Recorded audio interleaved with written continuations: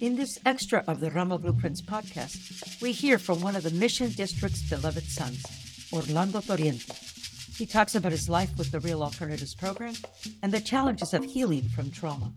Here's Orlando Torriente in his own words. This is Orlando Antonio Torriente, born in Los Angeles, raised in the Mission by way of Havana, Cuba. And I'm an activist, a musician, a parent, and a homeboy. Well, interestingly enough, my mother moved us back to LA when I was 15, just about to turn 16. I went to LA and I didn't like it much. And I got into a lot of trouble. I got incarcerated and I went to the California State Youth Authority. Mm-hmm. I got a 6-year sentence. That kind of turned my life upside down. Right. After doing my time, almost 3 years. The day I was leaving, one of the guys that was working there, right, a counselor or a staff member, a cop, whatever you want to call him, he told me, "Hey, Torriente, we'll save a bunk for you." That was his parting shot. So as at this time, I'm about 17, 18 years old, that wounded me. That was the last words, on my way out. And the thing that really struck was that during my time, I saw so many brothers get out and come right back. And I was like, fuck, man.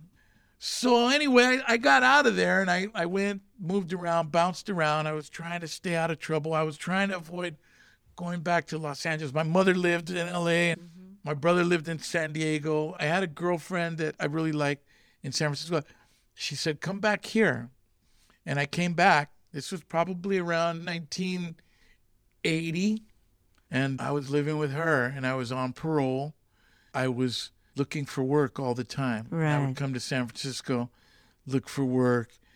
Very frustrating. Because of my experience at RAP, somehow I stumbled upon RAP again. At that time, they had just moved the school to 1950 Right, Mission. 1950. And their administrative offices were still at 23rd and Florida.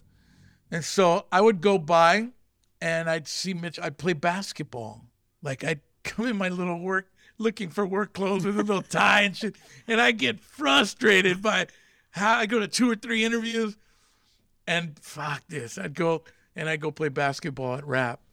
And started talking to some folks there and telling them about my story, about being in YA, being incarcerated, what that was like.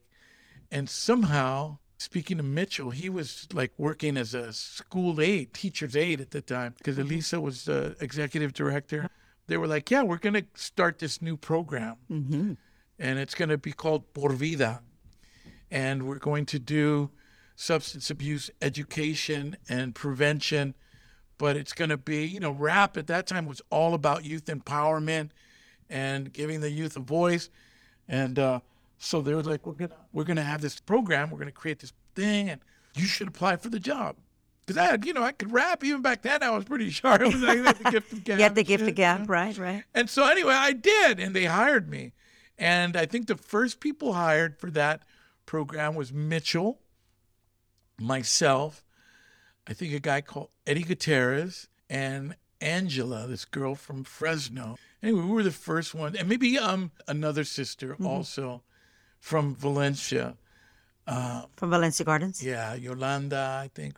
So we started that program, and we started from scratch. And we were meeting with all these people that had programs previously in the Mission District. We did all this research. We had consultants working with Concha and Esperanza, and we were going up and setting things up at juvenile hall, and we hit the ground running, And actually, it was a really dynamic program. It was a 7-week series of presentations that would cover from the history of drugs to the legal side of drugs, the side effects of drugs, some of the negative effects, pharmacological uses for drugs. Like, it was pretty thorough. Wow. So we would go and we would do this whole 7-week series of presentations, and we targeted young people. Of course, it was created by and presented by young people. At that time, I was still, a young guy. A youngster, right? yeah. You're all pretty young.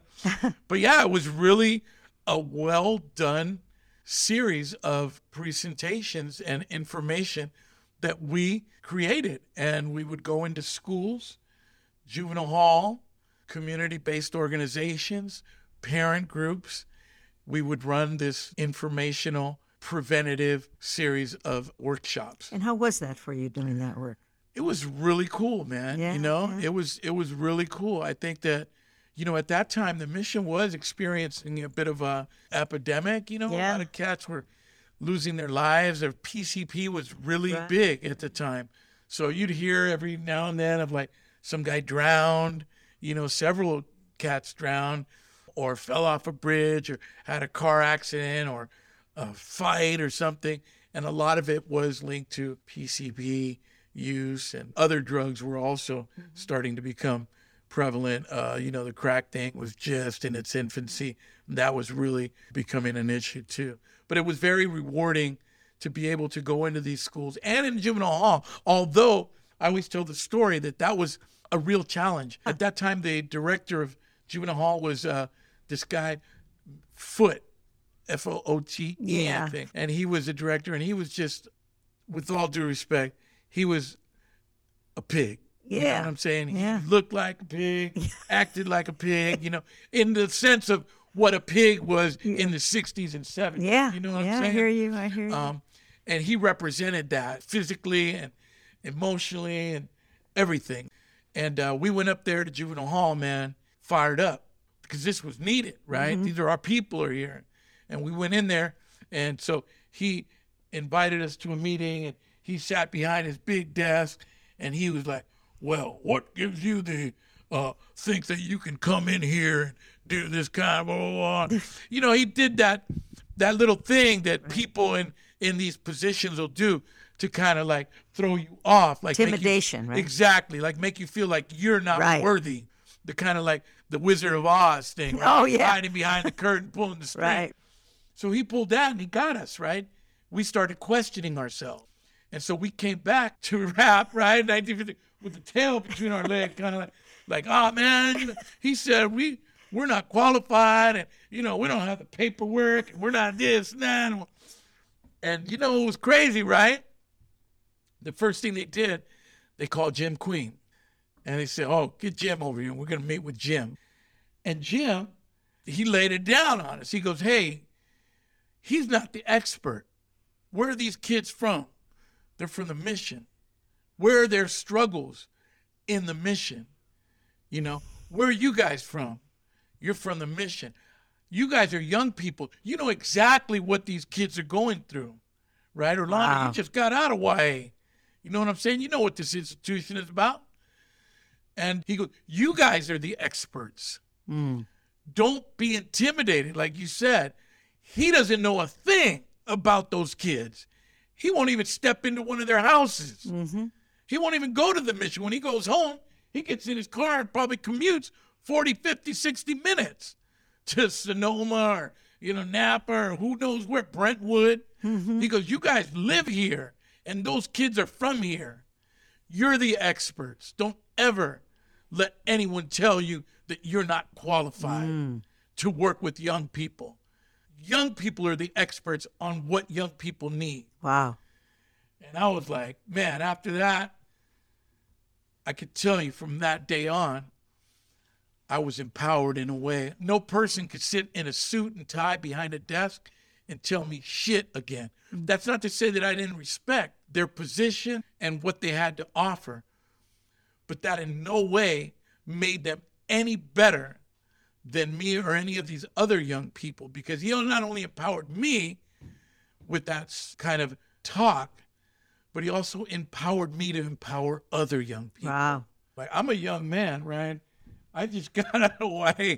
I mean, I don't want to incriminate myself. Oh, I used to, I used to pack, and, like the streets were the street. We were still from the community, and the people that we were dealing with were like, at that time, we were so close to the streets. You know what I'm saying? And I was still very connected to the streets. I wasn't doing anything, but there was an element and a different attitude at that time to drinking and partying and stuff like that. Right. I can speak for myself. I was burning the candle on both ends. Right. Let's talk about that. We're doing community work, you know, and we partied hard too. I'm about 22 years old. So I'm hanging out, living. I'm on parole, of course, so I had to keep it kind of in line. But doing this work, it was very difficult because on one side, there was an expectation that, okay, you have a responsibility, you know, you're all counselor, whatever, you're representing. Wear your badge. You're putting your little bit, whatever. Your jacket. But on the other side, right, there's the reality too that I ain't like Mr. Foot getting in a car and driving 2 hours. When I got off work from, 1950 Mission Street, I walked up Mission Street to my apartment on 25th in the alleyway behind, Valencia. I was living in the Mission District, and I was very much involved in a lot of stuff. It was a double-edged sword because on one side, it made us very effective. Whenever there was an issue, like I'm talking about life or death situation, yeah, I hear right? You. Where somebody got stabbed, and these guys are rounding up the crew to go handle their business, right? And I'm talking about myself and like Eddie Gutierrez and Robert Velas, we had the credibility and the respect on the streets that we could go talk to these guys and tell them, nah, you're not going to do that. Stand down, right. You know what I'm saying? If there was an issue with other nefarious activities that were going on in the community and they needed to be addressed, we could do that because people knew that we were real cats. But at the same time, it left us open and exposed. Right. I'm a recovering alcoholic and addict, so I just put that out there. Ain't no shame in my game. Yeah, right. And at this point, I worked at RAP, and then I was hired to work, I think right around 1984, 85. Of course, the AIDS epidemic exploded. And I was always really good at doing presentations, right? Because I was bilingual. I spoke English and You're Spanish. charismatic. Got the, whatever, I just wasn't, I was a fool. I wasn't scared. I guess you could say. After Jim pep talked me, I'm like, I can do anything. Right? Right. Thanks, Jim. Jim said rap was a place where you can make your dream come true. Mm-hmm. You can become anything you wanted to become. Jim was so phenomenal. He said something that always stuck with me. He said, look, man, people will mystify what they do. You can train a chimp to go do any job. Right. You know what I'm saying? Right. Like, it doesn't matter what the job is. Once you get on the job, no matter how much experience you got, they're going to show you how they do it. Mm-hmm. No matter what you know or what you do. Really, like once you get the job, it's like, okay, they're going to tell you what to do. And yeah, some things you got to have that paperwork and that experience. But overall, most jobs are mystified. They make them look much more important than they really are.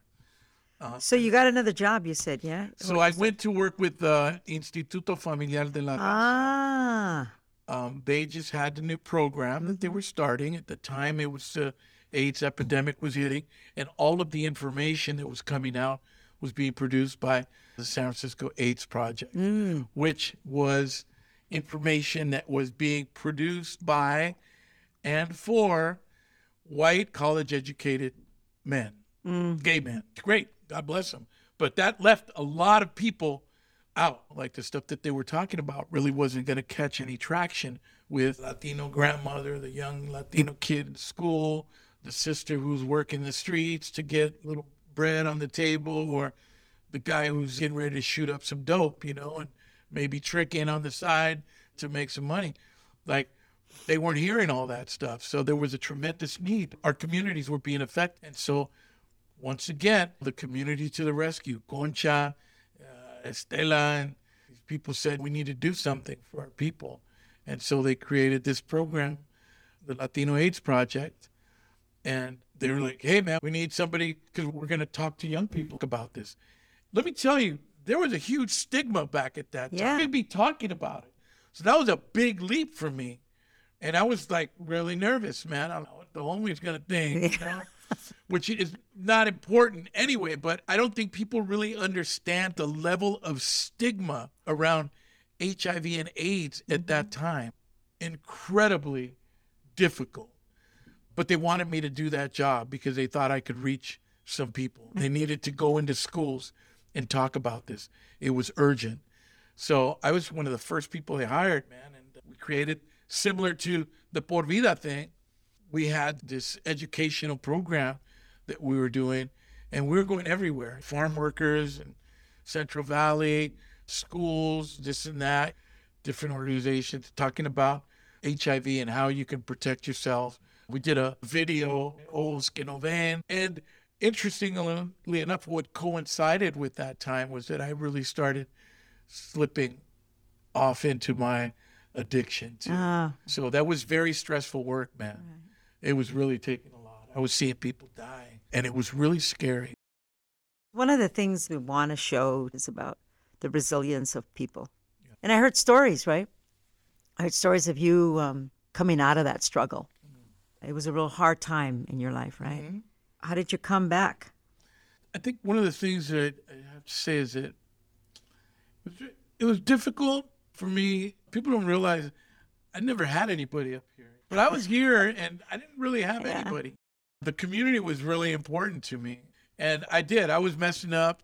You know, it was really obvious. But that was the beauty of being a part of this, you know, is that we don't eat our own. Mm-hmm. You know what I'm saying? People got to me, Ernesto, Yolanda Ronquillo, worked with the Latino AIDS Project, Concha, you know, Roberto Hernandez, but Ernesto in particular. But, you know, those people saw me struggling, and they, in a beautiful, loving way, kind of nudged me to get some help. And I did. I went into treatment. I went to Walden House. Mm-hmm. That was really a lifesaver for me. It's quite the experience. I'd like to say that that was the end of the road, or like the end of my story, but no, I had to go out and do some other experimentation. But I think the point I want to make is that that was not uncommon.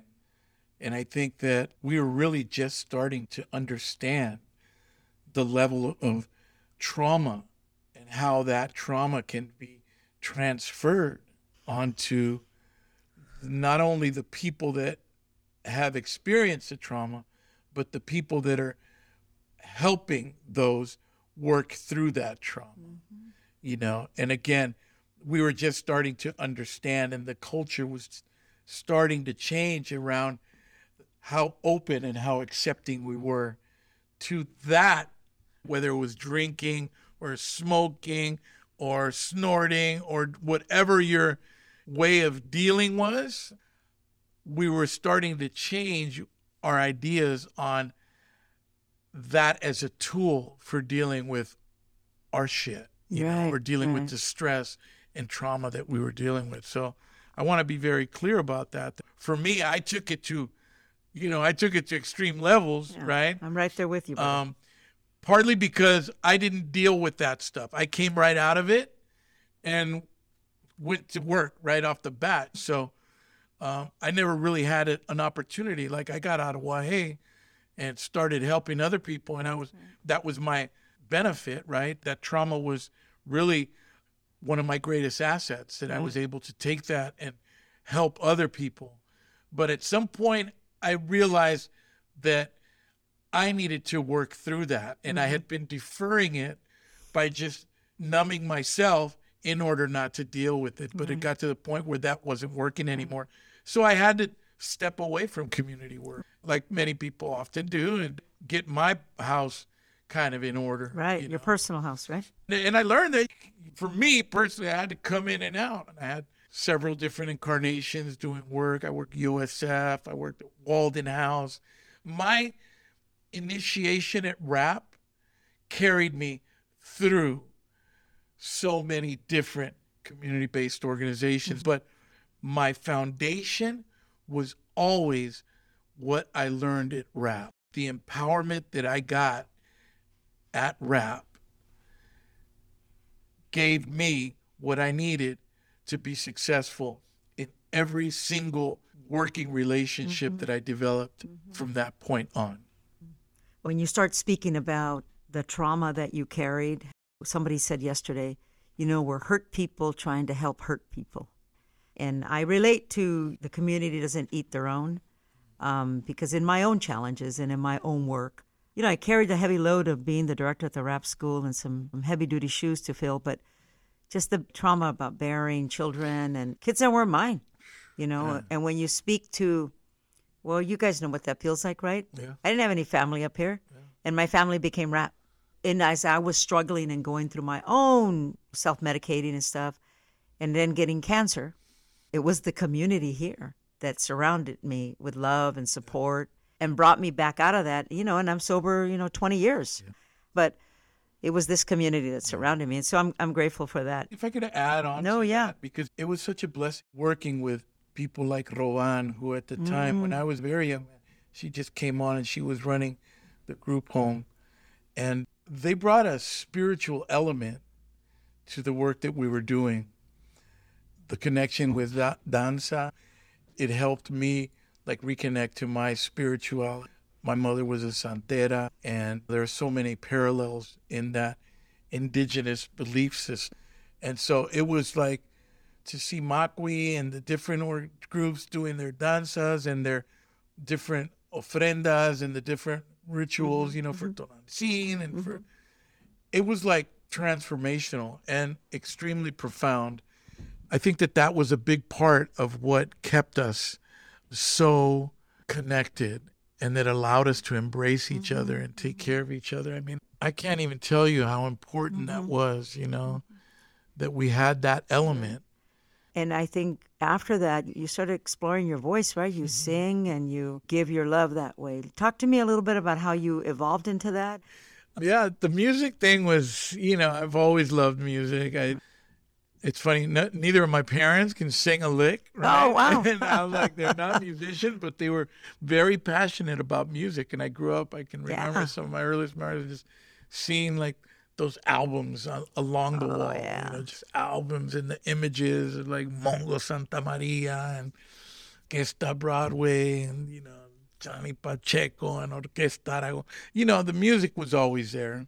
And it really was rap.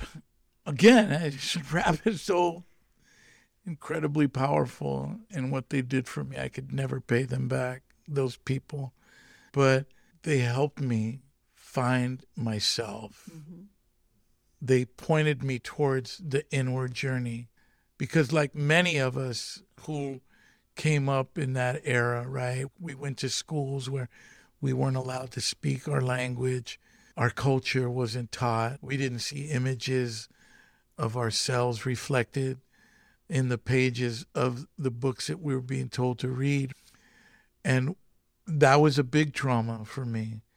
So rap helped me to reconnect with that.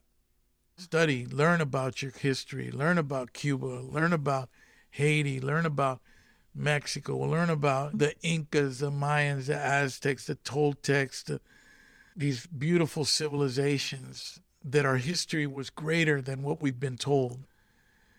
And that really freed me. The music was always there. Being a part of this community, all the arts, Juan Alicia here, Rene Yanez there, Yolanda Lopez here, Cookie's over here, Mike Rios is over there. These different bands, musicians, all the arts, everything was intertwined in the Mission District.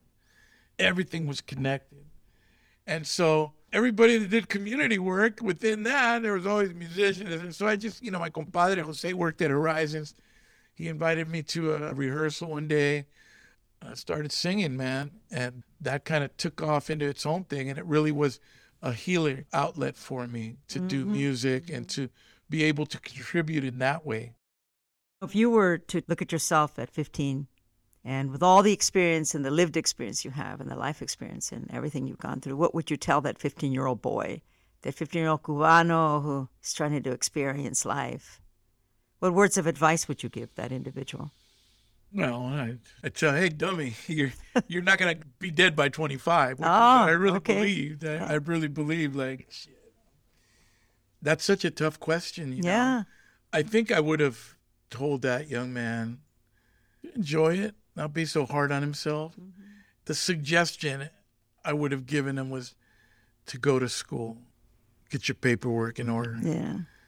I think if I'd have gotten a degree, I could have done more, particularly within the community. And I would have probably said, go see a therapist. No, don't wait too long. Go see a therapist. Thank you for your work, your commitment, your corazón, and for your beautiful voice. You know, Man, thank you. love to hear you sing. Yeah. Muchas gracias, and thank you again for today. Thank you for listening to this extra, which are intended for the listener to get a deeper understanding of the series as a whole. This extra was produced by Darren J. De Leon and Socorro Gamboa for the Five Sisters Audio Party. And remember, to listen is to heal. All power to the people.